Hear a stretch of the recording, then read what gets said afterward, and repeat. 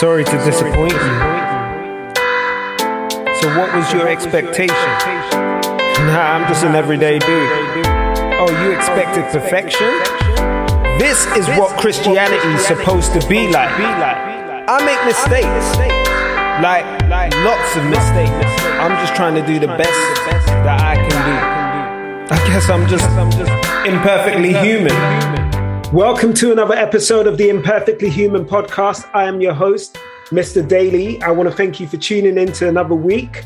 And I want to give a shout out to all our listeners on Apple Podcasts, Google Podcasts, Breaker, TuneIn, Transistor, wherever you are listening in from. We appreciate you. I keep looking at the numbers keep going up. So I am very grateful. You are truly appreciated. So for those of you that know me, or for those of you that don't, if you're new, I am David Daly. I am the principal consultant at Yellow 8. I've been an analyst in the I've been in the analytics sector for 20 years and consulted for the last 13. I am passionate about helping analytical leaders eliminate the blockers and achieve their organizational vision. Yellow 8 is a business dedicated to helping analytical departments structure for success. Our mission is to unblock the path to strategic analytics and data science by putting in the right foundations. And if you want to find out more about Yellow 8, please visit www.yellow8.co.uk. So this is another episode in the Time to Shine series. And my guest today, well, I'm going to let my guest introduce herself. Lola, please introduce yourself to the audience. Okay, hello everyone. Thank you for tuning in. So I am Lola Bijide and I am an early career strategist and I'm the founder of Solin Consultancy, which is an early careers consultancy company whereby we work with organizations to build holistic support for all their entry talent where they will thrive in their career as opposed to survive in a job. We also work with individuals to provide one-to-one career coaching to help plan career trajectories, possibly to pivot if you need to, and just to make sure you are the architects of your career. Awesome.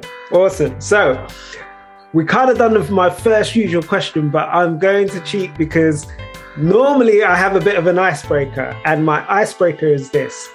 So what is your favorite genre of music and why? Now, I asked this because I can't remember whether we've actually had this conversation before, but in my earlier days, I was a DJ. So music is a big part. I've been a DJ, I've been a record producer, I've ran an independent record label. So obviously music is a massive part of my life. So I always like to know what other people think when it comes to music. Oh, good question. My favorite genre of music would have to be Afrobeats. And Afrobeats, not just from when it's blown up now with the likes of Burna Boy and Wizkid, but from the likes of obviously the daddy of Afrobeats, Fela Ransome Kuti. Oh, okay. Also, I know. But also the likes of King Sunny Ade. I knew you were going to say that. Have to go back there. That's what was playing in our household when I grew up. So we had a lot of King Sunny Ade. We had a lot of Ebenezer Obey as well. Yeah. Obviously, Fela. I fell in love with like Fela and his beats when I was growing up. And like what I'm most happy about is this new genre of Afrobeat artists is they do give homage to those who came before them. So they fully understand they are not the originators. They are literally just growing or, moving along the journey because the doors had already been opened for them. And they usually reference the daddies, as it were, of Afrobeats in their records. So for me now, I know it's all mainstream, but when I hear, I just love it. I can't say anything else. But for me, that's when you can't beat Afrobeats. Simple. Yeah, I have to agree. One of my earliest memories from a musical perspective was I got my dad's Sunny Ade record. It was Motimo. Yeah. And that was my favorite song. I loved that song. I played it over and over and over and over again. My dad used to look at me like, because he was very eclectic. He got me into Motown. He got me into all the same as you, Ebenezer Obey Fela, Sunny Ade. And so but there was something about that particular record that I just gravitated to. And I think even now when I listen to Afro beats and, the likes of Wizkid, Burna Boy, Fireboy, DML, all of these guys, I always gravitate to the ones that have more of that rhythmic sound, the original rhythm of our traditional music in there. Yeah. I like the djembe drum in there. I like, let me hear that you're incorporating the our source. culture. Let me hear the source. Exactly. Let me hear the source, and I don't know whether you're authentic or not. And it's that. So when I hear certain ones, I'm just like, you're really tapping into the source. You're really tapping into the source. So for me, my King Sunny Ade tune was Jah For Me. So whenever I hear anything like that, I'm like, hey, I'm in the zone. See, I feel like, I think Burna Boy does it really well. He does. And he always gives accolade to those who came before him. So that's why I do appreciate some of his tunes where I can really hear that. I can really hear the rhythm, like the source. But yeah, so that's my genre of all time. Once I'm hearing that, that's my workout done. Right, cool. Okay, cool. Right, now let's get back to business. So, if we go back to where all of this started for you, can you tell us when that light bulb moment was? What made you realize you were entrepreneurial? Now, I know we'd had conversations when we were both at Barclays, but, it was like one day I went to LinkedIn and I was like, oh, she's done it. Yeah, I did. I done it. I think for me, and you know what? The thing is, I have always been entrepreneurial, but I didn't realize at the time that's what I was. So an example, when I say always, I'm going to take it all the way back now. So when I was in primary school, I've always been good with doing hair. So I could always do French plaits. I could, what came over for us, French plaits. I could do all of that. And some of my friends, and I think for a few years I was the only white girl, which is really weird because school in East London. But I was doing their hair. And I was getting requests. I was like, 20p. Yeah, 20p. Bring your money. So even then, so when I was coming back, Mom, how did you buy sweets? I don't stop by. Where are you getting money from? I'm like, oh, Mum, I'm doing the hair. She's like, okay. So I've always been there when I was in, and I did that via like primary school and secondary school as well. And obviously the money went up. In college, I used to arrange movie nights in the afternoon.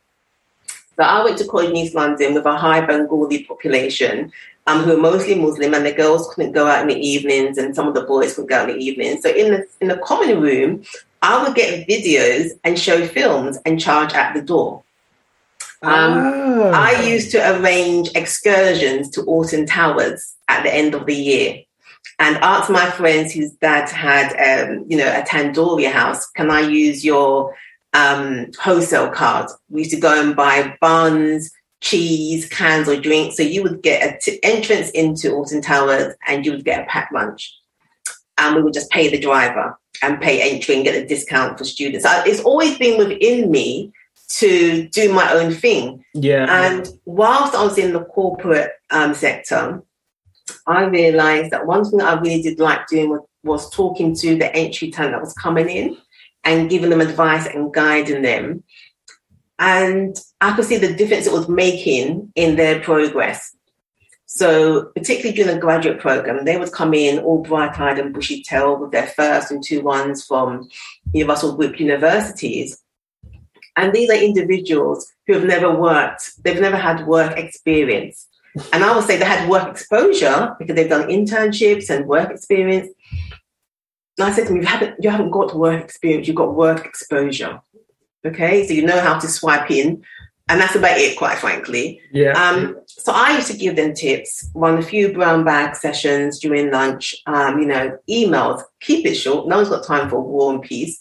Simple tips that no one will tell them because they transition from academia to the work environment. As you know, within banking, time is precious. Yeah. So, okay, how do you make yourself heard?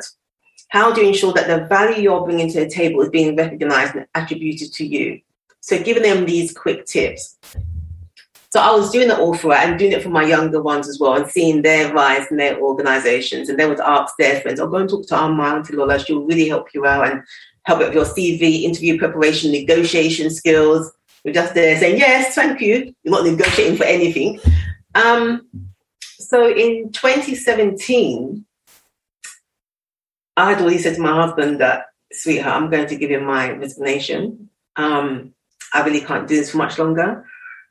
Been doing it for 20 years plus, and I think, I just need to be at home. The boys were, I also was already in secondary school and everything.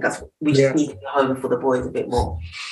He was like, really, are you sure? I don't think you just, sweetheart, it was just an FYI. So sweet in this conversation. He was like, really? I said, yes, it's time. It really is time. Okay, what will you do? I'm going to have my own business. So whilst I was, literally writing my resignation letter, and it was before the Easter holidays, and my friend and I had arranged to take all our children on a skiing trip. So I got a call in to the office, and my boss was outside of London saying, we're just waiting for HR. Like, HR care, what's going on? What's HR for now? And she was like, you're a highly paid individual in a high-cost location. I was like, okay, so what does it mean? We don't want to lose you as the bank. And I'm already talking to Risk. They're looking for a new coup. I want to put your name forward. There's digital, whether you can move maybe into wealth. I was like, okay, cool. And the HR lady was beside me. And I just said to her, can you just write, what are my numbers? And she wrote down my numbers. Looks good, thank you. Oh God, thank you. Thank you. You have honoured my faithfulness. You knew I was about to leave and you didn't want to leave empty-handed. I was like, thank you. I was like, absolutely thank you. So even when I was arranging interviews, I was like, no, I'm going to start my own thing. I'm going to start my own thing. And the nerves and the fear kicked in.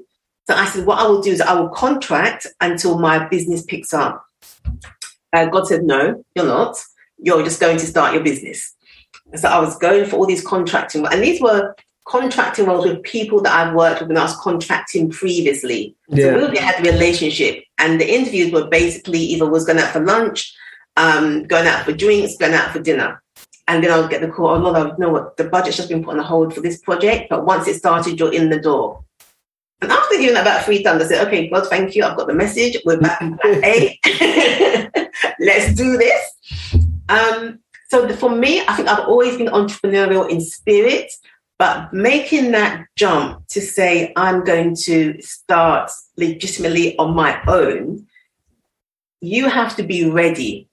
And my mantra now is feel the fear and do it anyway, and turn the fear into fuel to move you forward. Put that into your engine. Turn it into fuel to move you forward. Because if you don't, it will drag you back and you won't be able to move forward because you'll be stagnant. If you're not going back, if you're not regressing, you are stagnant. So it is a big journey. It's a big step, but you have to prepare yourself mentally for it. And you have to make sure you've got the right network around you to continuously encourage you.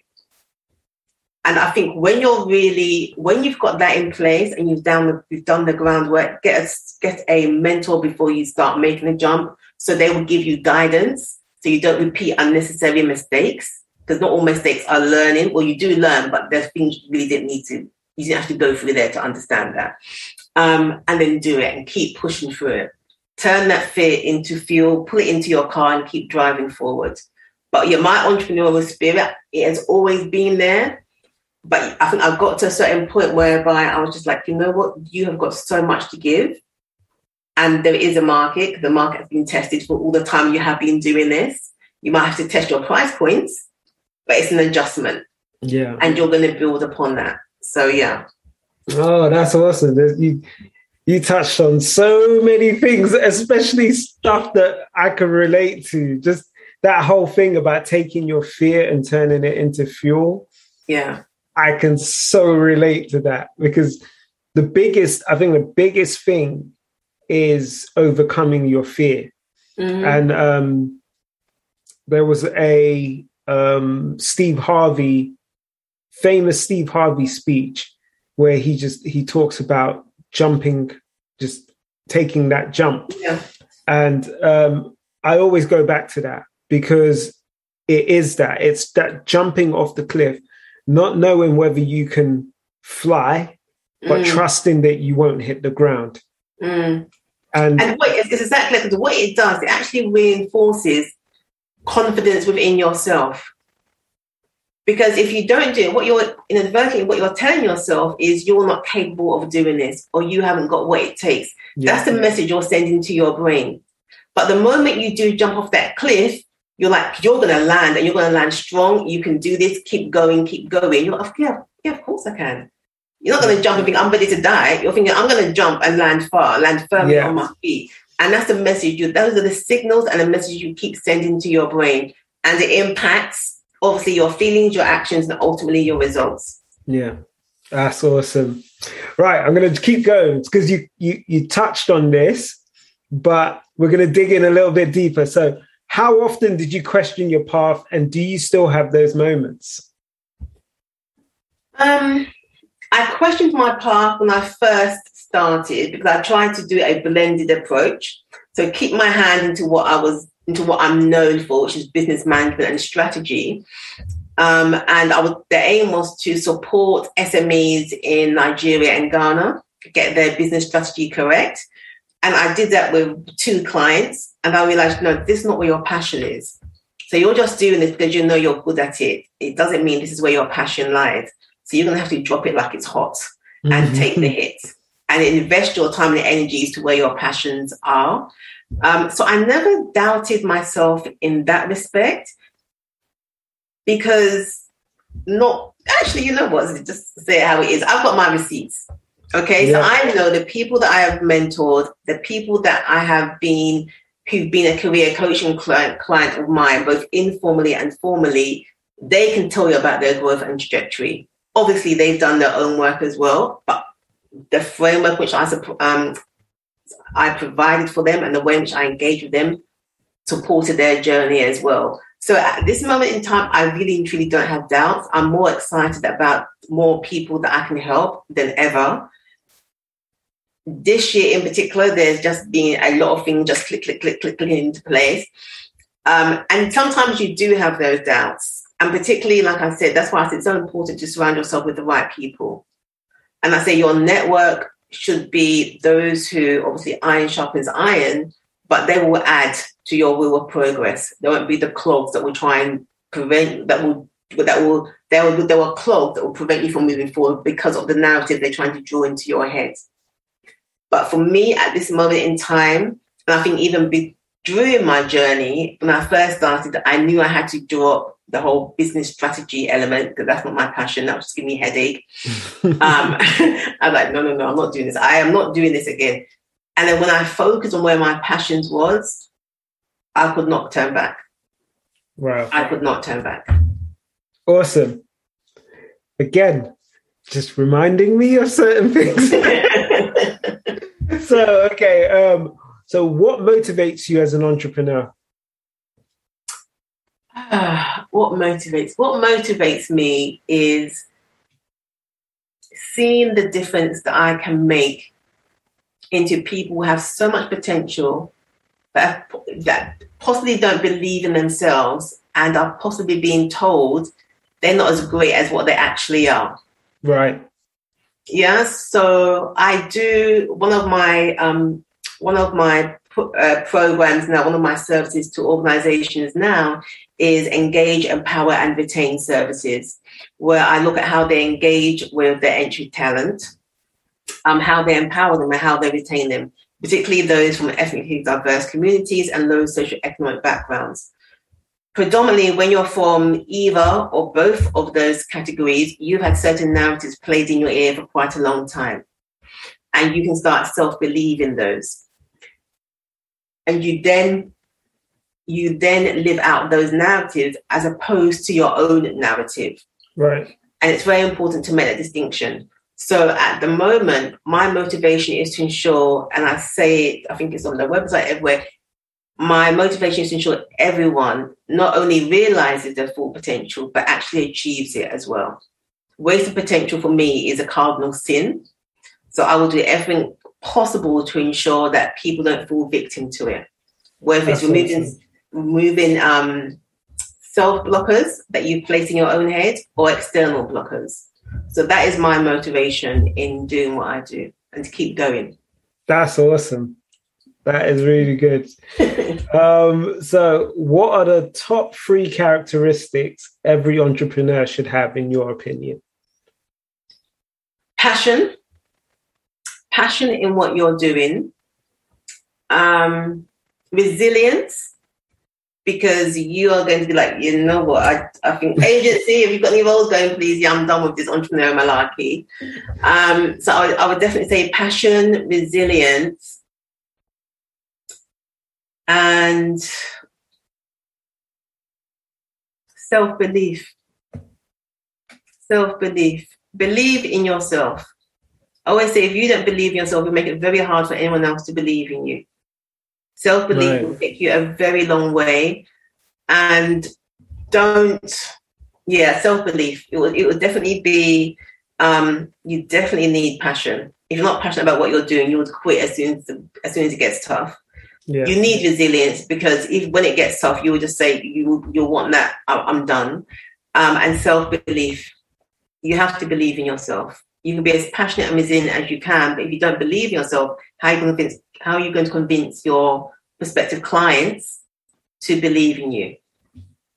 I hear that. I hear that.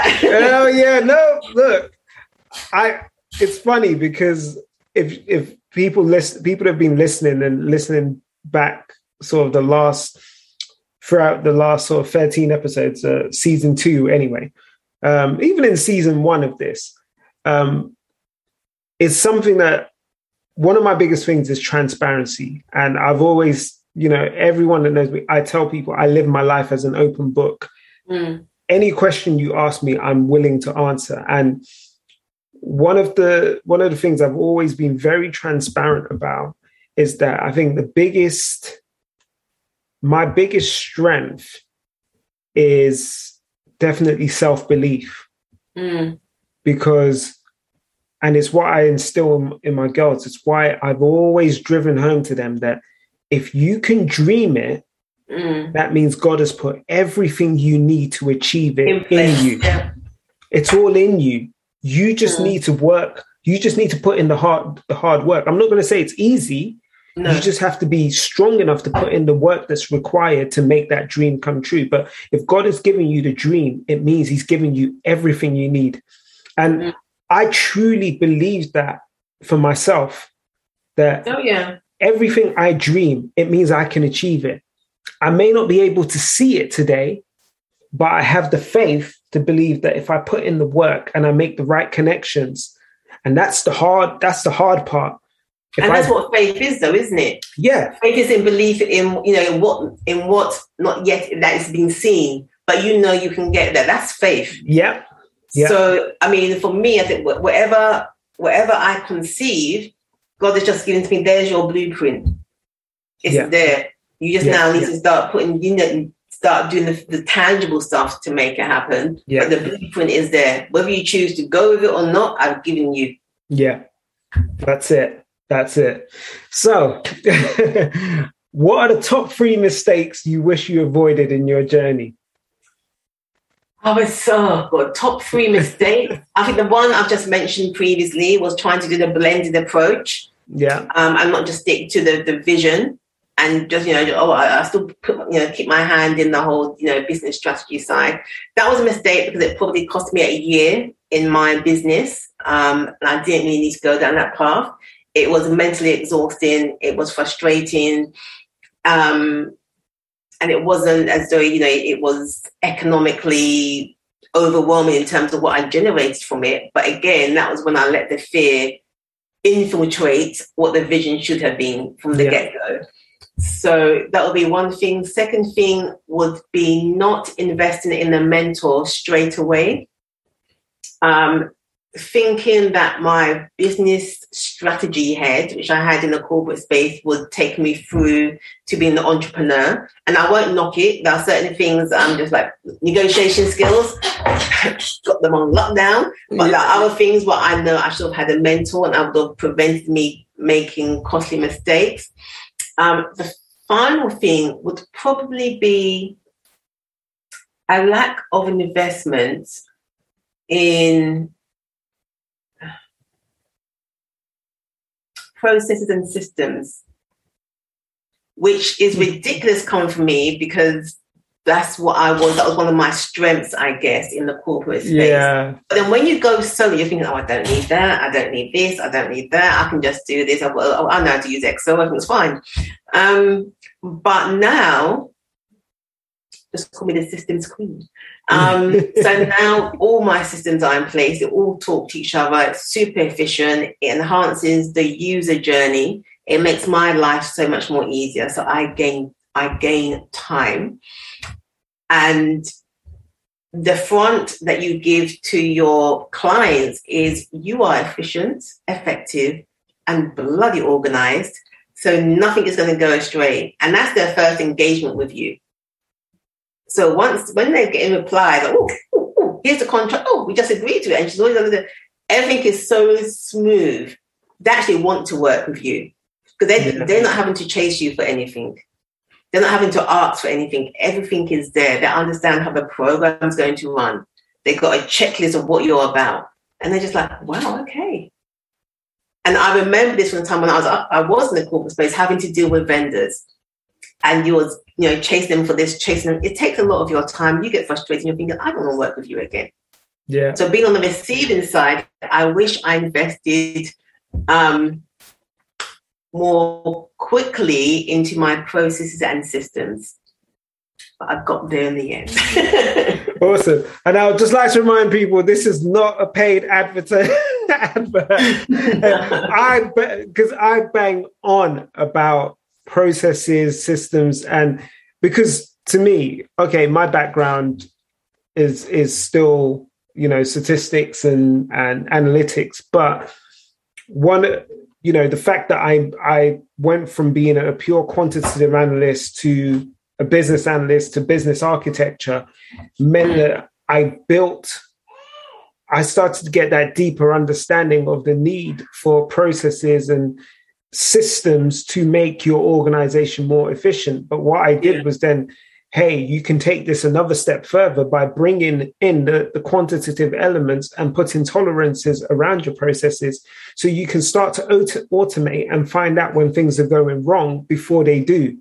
Yeah. Before it becomes a big problem, you can, hey, we're outside of tolerance here. We need to look at that step of the process. And it makes, when I talk to people about it, to some people, it's like, woo, it's over their head.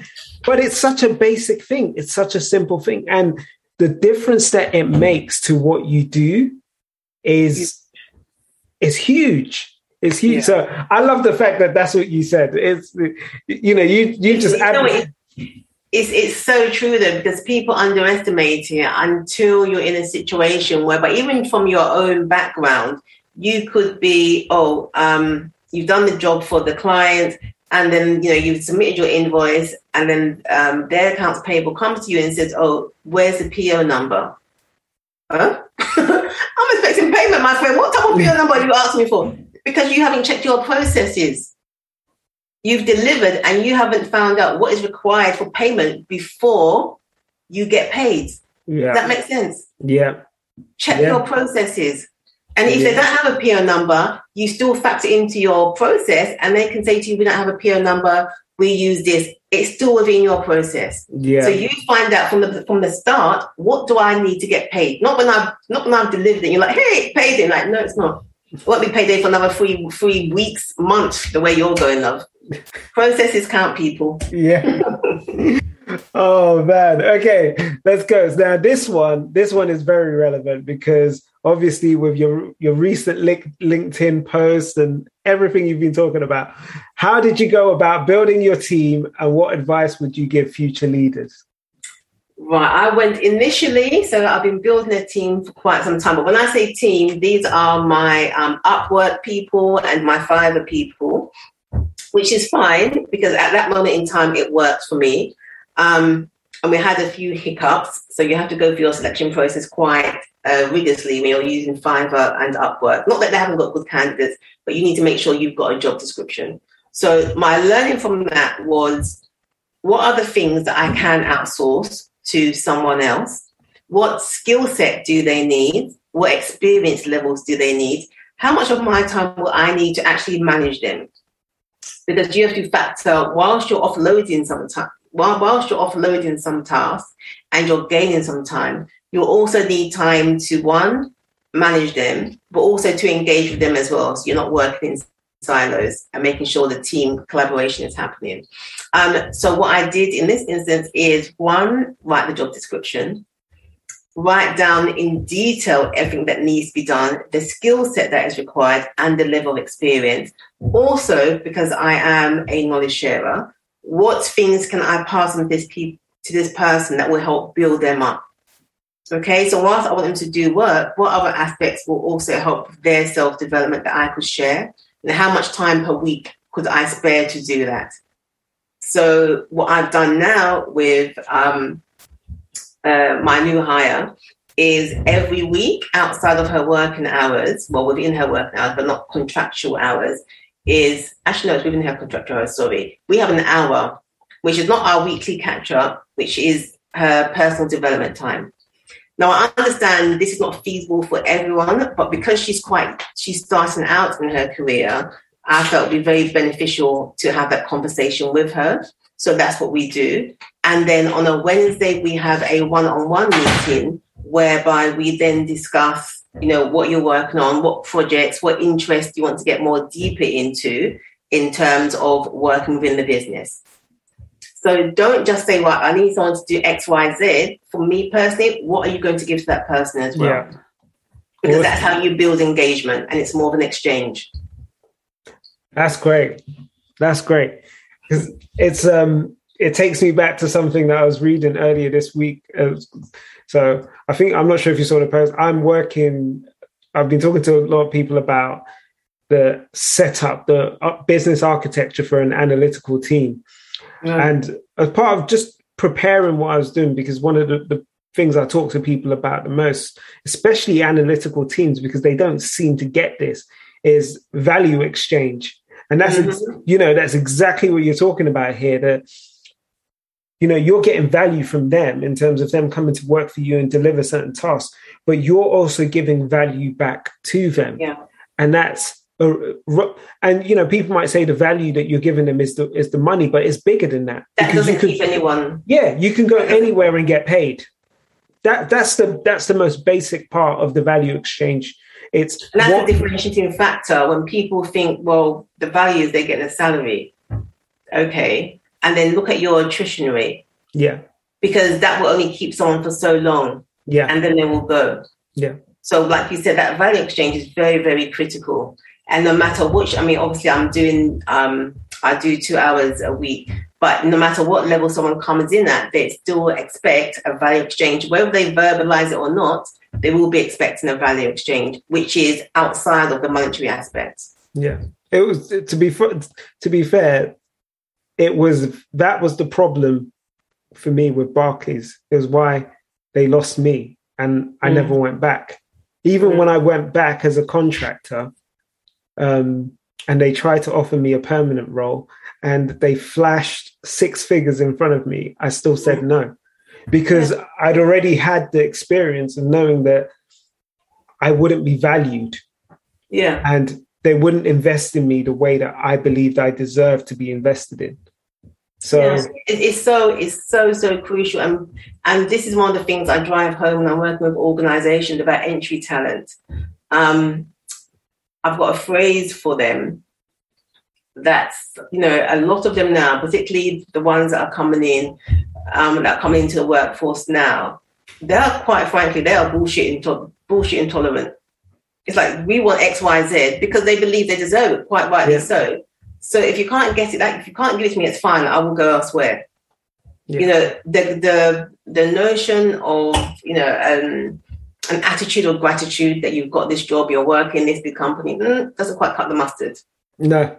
What value am I getting here? Am I being valued? Because if I'm not, I'm going to have to hop, skip, and jump out of the organization, I'm afraid. Yeah.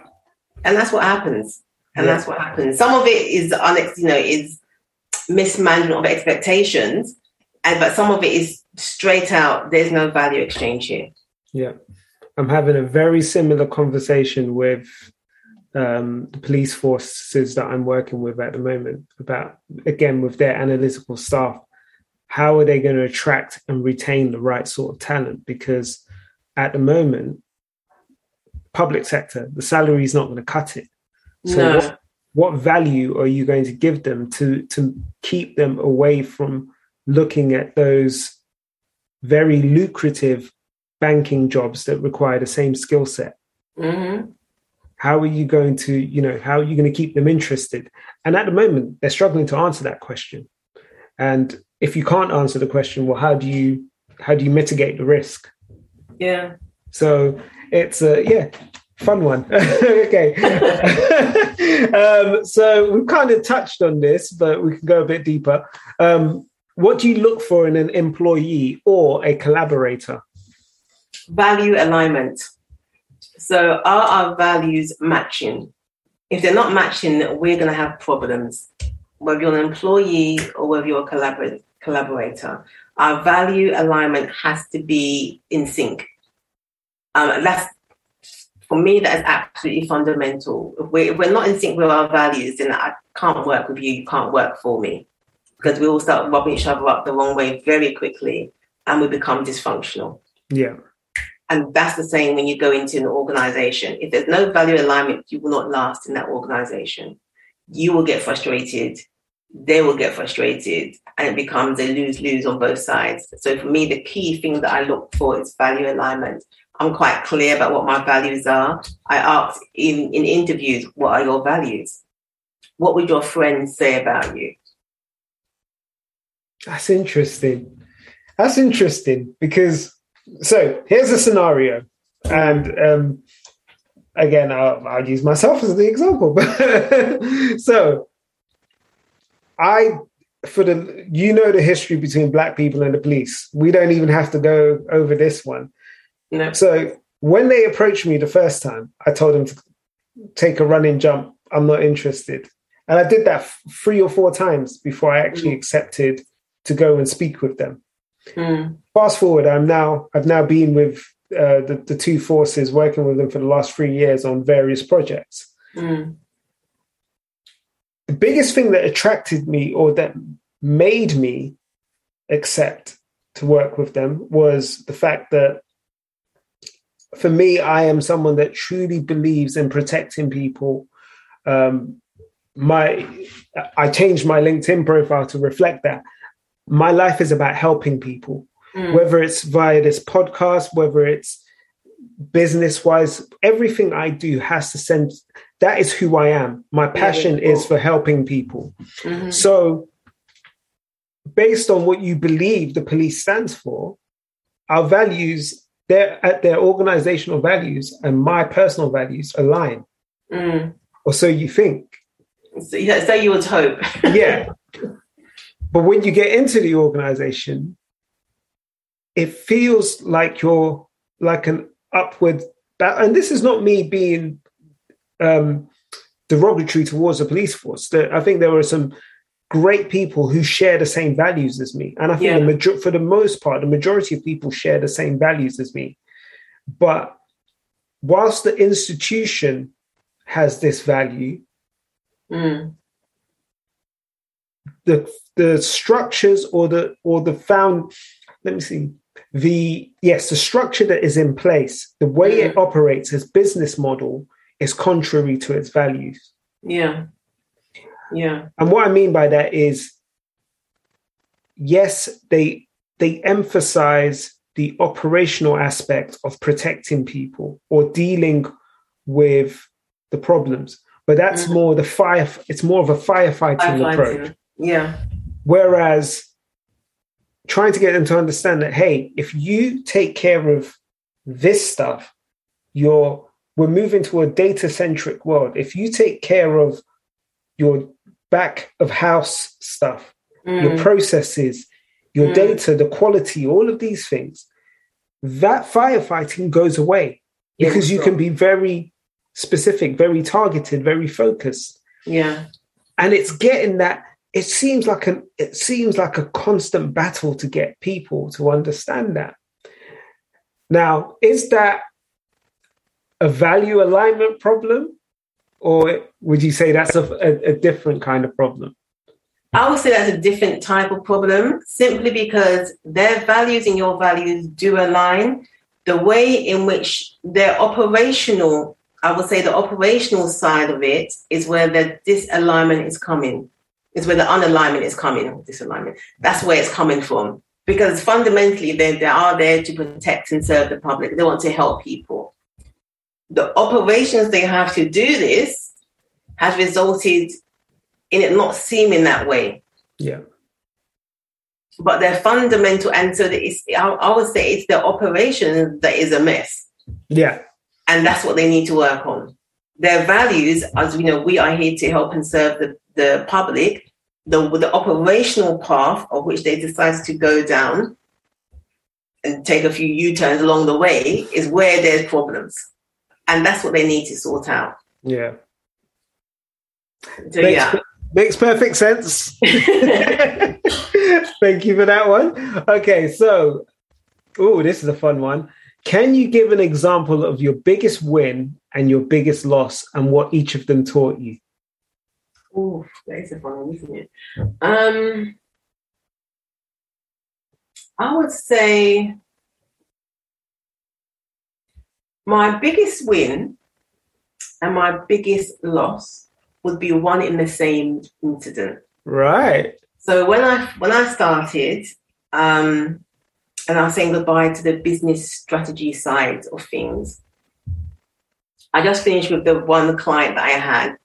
He was based in Nigeria, and she spoke quite highly of me to another organization also based in Nigeria, and they were offering me a really tidy sum that I didn't think I would get from working with a Nigerian organization simply because of the Naira conversion rate, to come and work with them. And I could work remotely, but I would need to travel back to Nigeria at least once a month. And obviously that's all going to get paid for. And that's when I turned my fear into fuel. And I said, actually, I'm going to follow my passion. And business strategy with an organization that's quite frankly a shit show is not competition enough to take me away from my passion.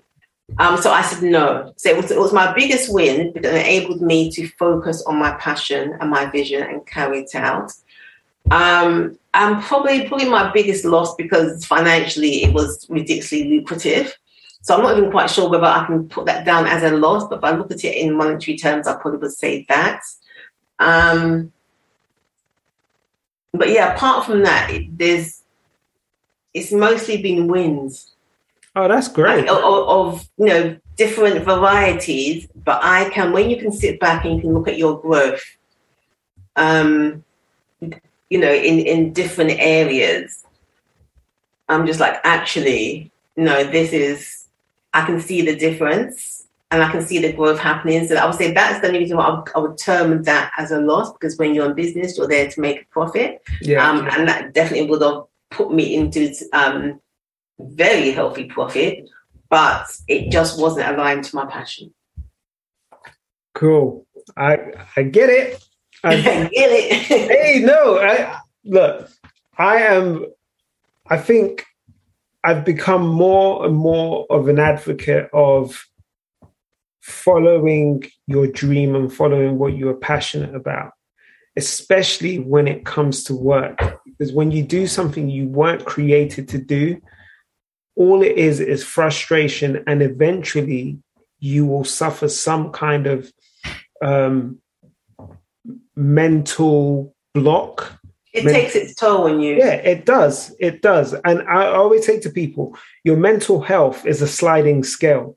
Yeah. You have your good days and you have your bad days.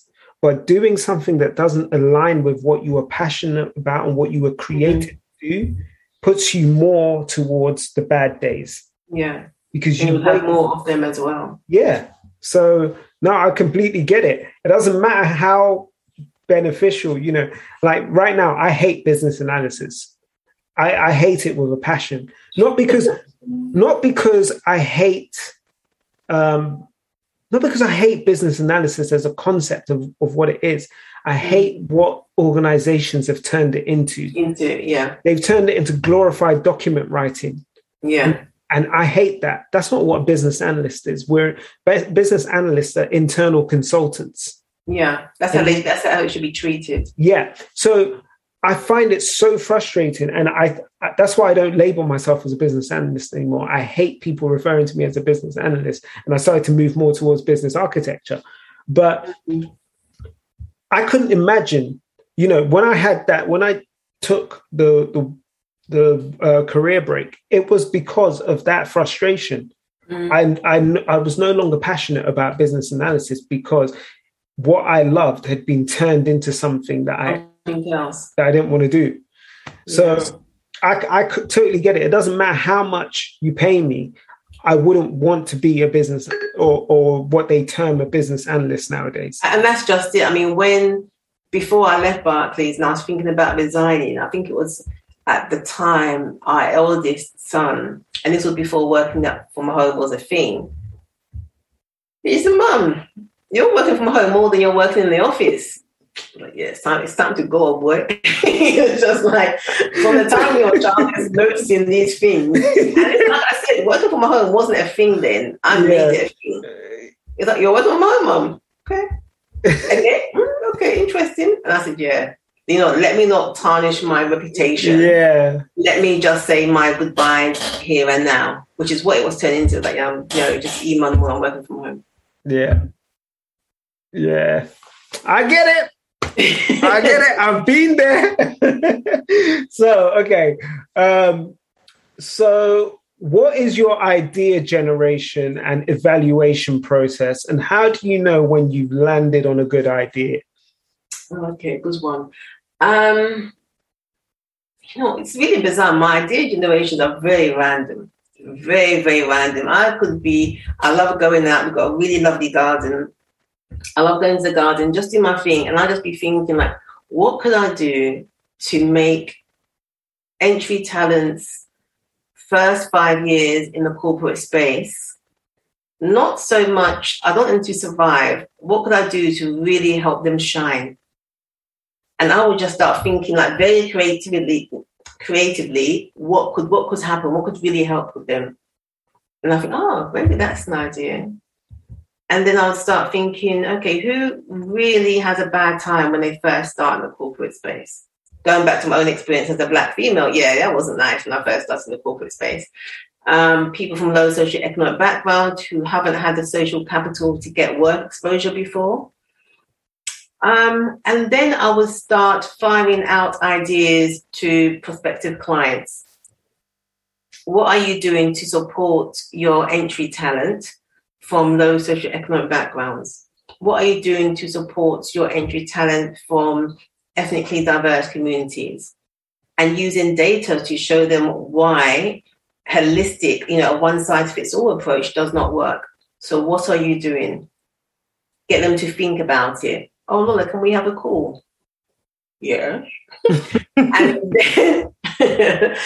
then just find a bit more out about what are their pain points.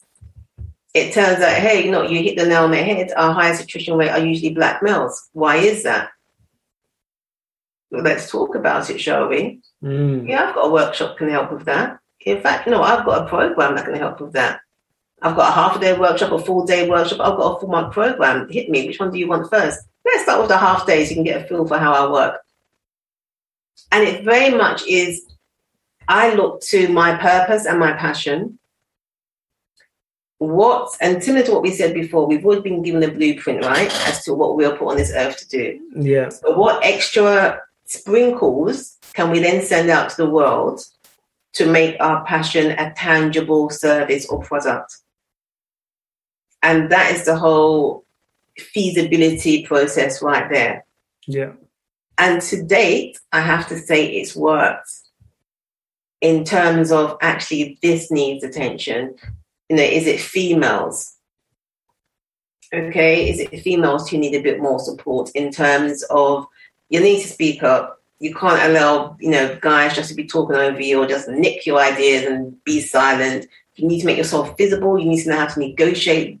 Just learn, please, how to negotiate. Don't just accept the version that they give to you. Yes, that was definitely viable. How to navigate the corporate landscape as a Black person, definitely required. And what you do is that you find out the more you put your services out there or your ideas out there, the more they attract people who your service was put out there to attract. They're like, oh my gosh, She's just read my mind. How does she know? Oh my, yes, we need to do this program. What else do you do? So that's the whole idea generation. Like, I will come up with a concept and I'll put it out there to my target market for them to feed on it and see if they say, do you have any more of that? That was really good.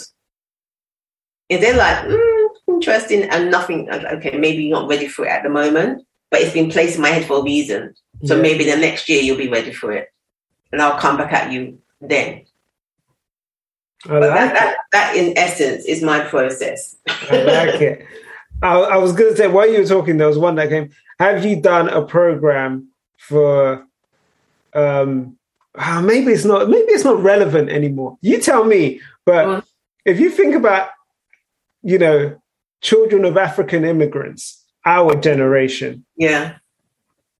When I entered the workspace, I had a major issue with speaking up when the person was older than me. Oh yeah, that's there was just so many speaking up when the person was older than me. Assertiveness at first, and I had to break all of these things out of myself. And I vowed never to stifle my children's assertiveness. So I let them I let them come back to me with their rebuttals, their arguments, whatever. It's only when they start to cross the line, I'm like, hey, remember who you're talking to now. Take your tone down, check your voice, check what you're talking. But argue your point. And if I'm wrong, I will admit that I'm wrong. So I'm trying to get them to not to be afraid to challenge people, because when we were young, our parents were like, that's yours. How dare you? How dare you? Oh my God. Sometimes the slap came before they even gave me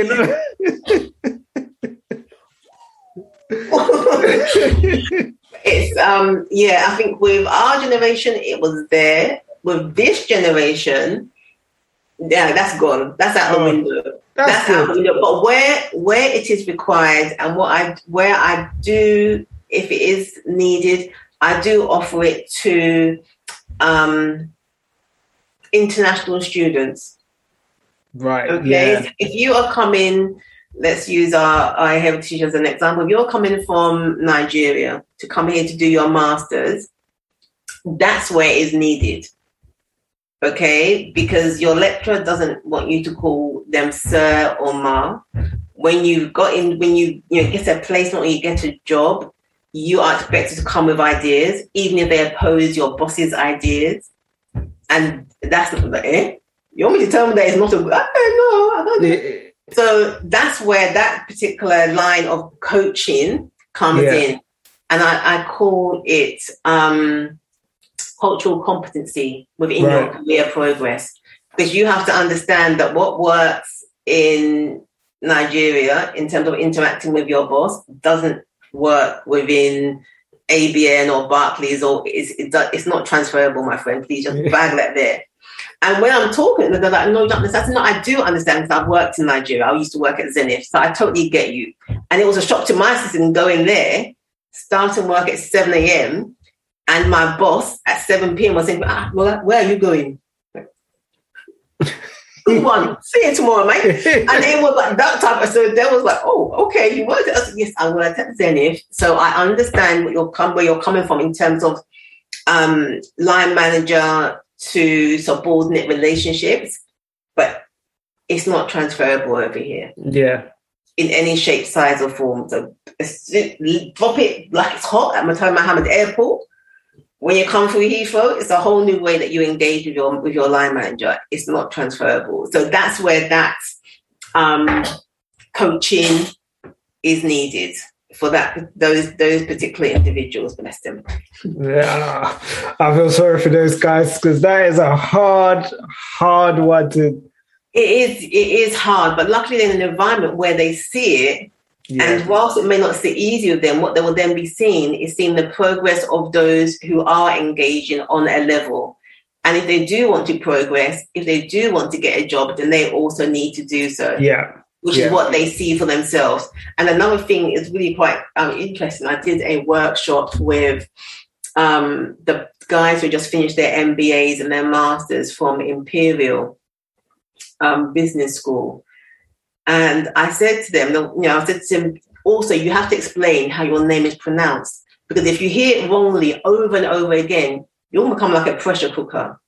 And he will just say something like, oh, Lolo, my name is not Lolo. It's not at all. So you know what? Repeat it from day one. And get them acclimatized to it. It's an education for them as well, but keep going with it. And one goes, I'm so glad you said that. Because it was really just... I don't know. I've said it over and over again. And so you just take him aside. He said, the first time he said, oh, no, that's what I said. That's a very common one. I said, no, it's not. Yeah. Because then I wouldn't have had to correct you. So this is how you pronounce it. And you keep on saying it. And he was like, I said, if it gets to the point, it's HR, old boy. Because, it's an offense. And he was like, okay. And I think because we connected on LinkedIn, he's like, well, thank you so much. After I explained to him why it's so important, he was like, okay, I didn't realize, I'm sorry, okay, is this the correct way to say it? Even before he said that, I can see in his mind, he's thinking, I need to get this correct. So he will pause, think, and then speak. I said, good. If you need to drink a glass of water, let him do that. As long as he gets your name correct, it's fine. Gosh. Oh, no, that's cool. Right, we're on the last question. The last one. And this one's fun. So how do you balance the sacrifice needed to be successful with the R&R needed to remain sane and avoid burnout? I always say, what is your definition of success? So I've got a very holistic version of success. It's my business is in profit. Obviously, the healthier the profit, the happier I will be. But I'm very blessed in the sense that whilst I was working in the corporate space, I made investments. So we bought properties. And that's given me the leverage now to say, well, actually, I'm going to work in my business 3 days a week. My Monday is my me for me day, which is I can do anything. If I choose to work, I will choose to work. If I choose to go to the garden, like I need to go and prune back the grapes, I will go and do that. So that's my me for me day. If I choose to just lie in bed and read, that's my business. One of the primary reasons why I wanted to work for myself was to spend more time with my children as they are growing, to have that support around them. I didn't want them to be latchkey kids. Because as you know, you would come back from work at whatever o'clock, and then you're back on the laptop catching up on work or talking to the New York guys. Yeah. I said, no, I want my children to know I'm emotionally available to them. When their day ends, I'm here for them. Even if I'm working late in the office now at home, they can come in, we can gist, we can have a laugh. I will take a break. We'll do what needs to be done. So my version of success is my business is profitable. I'm making an impact in the lives of entry and rising talent. I am changing the way organizations are engaging, empowering and retaining rising talent and entry talent. And more importantly than that, I've got quality time with my family. And I'm emotionally available to my children, to my husband during the week, as well as the weekends. So success for me, what is your definition of success? So if I wanted to say, yes, my company, I want Women Consultancy to turn over, you know, I don't know, 7 figures. I want to be what am I willing to sacrifice for that? Yeah. Really and truly. And what do I need that type of finance for? I'm not hating anyone whose business turns over 7 figures. I hail you. I really do. I know that's a lot of bloody work. But for me at the moment, what it was, and my elders always said, oh, mummy, Barclays, mummy, splash the cash, splash the cash, splash the cash. Now we have prudent mummy. How much is that? Are you sure? Okay. I said, you know what? my eldest has mouth, but you know what? It's good to make his money now as well. I think that being prudent, darling. Okay, so when I checked my spending, did I really need to spend, I don't know, £10 a day on food? Did I? Gluttonous Rex? So I really need to go into Ted Baker, Home Million, Mango and Zara on a weekly basis? I don't think I did, sweetheart. Yep. You know? Yep. I said it. It's literally like, you know what? It's perspective. Yeah. And now what I can do, I actually have more time to join other organizations that align with my values. And whether it's on a volunteer basis, I'm a governor at a school. Like I said, I'm a committee member for ASEN. I started up another company with another lady who we met on LinkedIn called the Talent Bridge, which does the same thing but more of an HR focus. I'm able to really live my passion through multiple channels, which for me is success. Yeah. So when people say, you know, what are you willing to sacrifice? I've made my sacrifices early on in my career. Yeah. And now it's about my passion, which obviously includes, number one, my family, and living through my passion through what I do as work. And for me, that is my version of success. No, that's great. That's a great answer. I think, I can definitely relate to the Barclays version. Yeah, because, but you know, so I've always said that my early contracting career, and not even contracting, my Barclays, because I was at Barclays before I went contracting, and my Barclays career defined the next 7-8 years after I left. And they basically broke me into a habit of, I was in the office by 7. I left the office 7, 8. I got home and had an hour to eat my dinner, say hello to my wife and my newborn child. And then I was back on my laptop because someone would phone me at around 9:30, 10 and tell me that I needed to either join a conference call with the New York guys or to help them prepare a presentation for SX level. Yeah. And I would then work from 9:30, 10 till maybe midnight, have to go to sleep to get up at 5 o'clock and do it all again. And that became my life. Even when I left, the reason why I was a high earning contractor was because I worked as though I was still an employee. Yeah. And I put in the crazy hours. And yes, I was rewarded, and that's how I splashed the cash. But then when I realized what I was sacrificing to be in the position to splash the cash, it wasn't worth it. The trade-off was not worth it. It's not worth it. And that's one of the things, I mean, whilst he jokes about it, you know, he said, you know, what you're doing, Mum, you know, on a Friday I would pick them from school or from after school club, take them to the local superstore, let them get their magazines and what have you. And then on the way home, we'd always get a takeaway. Yeah. And he would say, Mum, at the end of the day, that was just your guilt spending. That's what that was. That was your guilt. You may not know it because you never seem to really think, I'm not guilty, you're getting a good life. He said, but probably that's what it was. You know, something. Like, thank you, Dr. Simi. But it was that notion that, you know, I'm not there enough to do X, Y, Z. He said, but now you're happy to say, takeaway care. For what? There's food now, cook. Yeah. Because you're at home. Yeah. You're at home, you're available to us and everything else. And like you said, it was that sacrifice of how much longer can I physically do this for? And what am I sacrificing? I'm sacrificing not being with the children, with the human beings I brought into this world. Yeah. Now, and I always used to say that if I drop down dead, the whole of Barclays won't give me a minute's silence. Exactly. It's not Bijide Bank, it's Barclays Bank.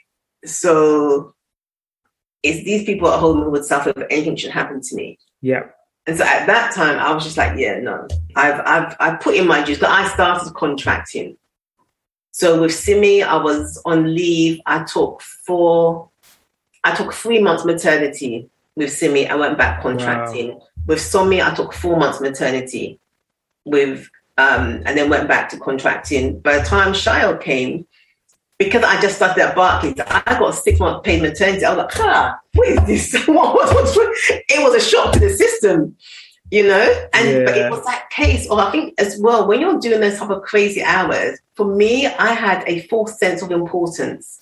If I don't get into this, if I don't get on this call, oh my gosh, you're going to see the Barclays price crash tomorrow. I need to be on this call. Like, no, you don't. And when they had the Blackberries and you made that silly mistake of checking your Blackberry. Oh, can you believe that even as a contractor, I would be in Florida on holiday with the family, and I'd be dialing into conference calls. That was not me. Because I thought the project would go wrong if I wasn't there to make sure that the requirements were still understood and people were doing what they said they were going to do.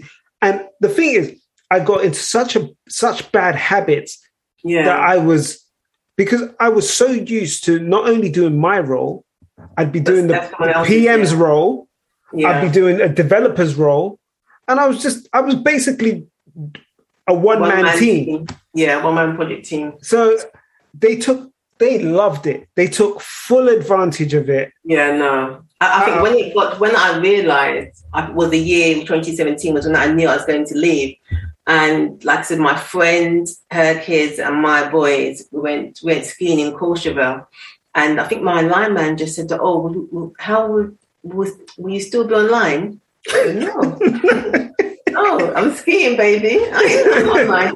Oh, okay. She's like, we do it. I think you're going when the project's going live. So that's because it was put back. So not my problem. Your funky team. I will not be reachable whilst I'm away on holiday. Yeah. And that's it. Like now, once my laptop is off, don't phone me. Yeah. If you see on Teams that it says I'm not online, guess what? I'm not online. Yeah. Yeah, that one doesn't fly. And that's the great thing I feel about when you are an entrepreneur. Yeah. First of all, pay yourself mentally, physically, financially. Pay yourself first. Yeah. So prevent you getting from that stage of having burnout. Yeah. Always pay yourself first. No, that's awesome advice. And that's it. You have survived the time to shine questions. And you have definitely shone on this episode. I appreciate it so much. So tell the people how they can get in touch with you and what they should get in touch with you for. So if you are an entrepreneur and you've just started your journey, particularly if you have started in the coaching space, like I alluded to earlier, I do have a pack that's a very reasonable price point because I know you're just starting out. But what it does, if you remember what we discussed about processes and systems, it helps set you up for success. Okay, so you can if that's your thing, that's where you are, reach out to me on that. If you are in the corporate space and you are a rising talent and you may want to negotiate a new role, you want to pivot, you just want to get some career clarity and confidence of where you are and where you're going to, I am definitely the person for that. You can contact me via LinkedIn, which is Lola Bijide. You can go straight to the website, which is www.solomonconsultancy.com. And Solomon is not the usual way you spell it. It's Solumn. I'm tired now. I'll start again. It is Solumman Consultancy. I'm on Instagram as well at Solomon Consultancy. And yes, those are all the channels in which you can contact. I am active on LinkedIn, so once you send a connection request, you will get a response. So yes, look forward to connecting with you all. Awesome. So I'm sure we will have Lola back at some point again, because the advice is invaluable. And this is why I love doing the interviews, because I learned so much during the interview process. So I want to thank you again for listening in. All Lola's details will be in the show notes, so you will be able to just click a button and connect straight to her. And if you do want more information, as I said, I will have her web address and everything on there. For anyone who wants to be a guest on the Time to Shine episodes, please reach out to me, David at dailyperspective.co.uk. And like I said, if you need help, if you're an analytical leader, analytical department that is struggling with being recognized for your value, then get in touch with me, because I can help. That is what I'm here to do. I like to help people. So keep listening, because this podcast is also here to help you as entrepreneurs who are getting started on your journey. And you may be an experienced entrepreneur who is maybe having some doubts, or some, you just need your own tribe. Well, we are here to be your tribe. So tune in, keep supporting us, and we will keep putting out good content for you. But with that said, I will see you next week. Have a great week and be good to everyone around you. Take care. Thank you for listening to this week's episode of the Imperfectly Human podcast. Remember to subscribe and share this podcast. You can do this on your favorite streaming platforms.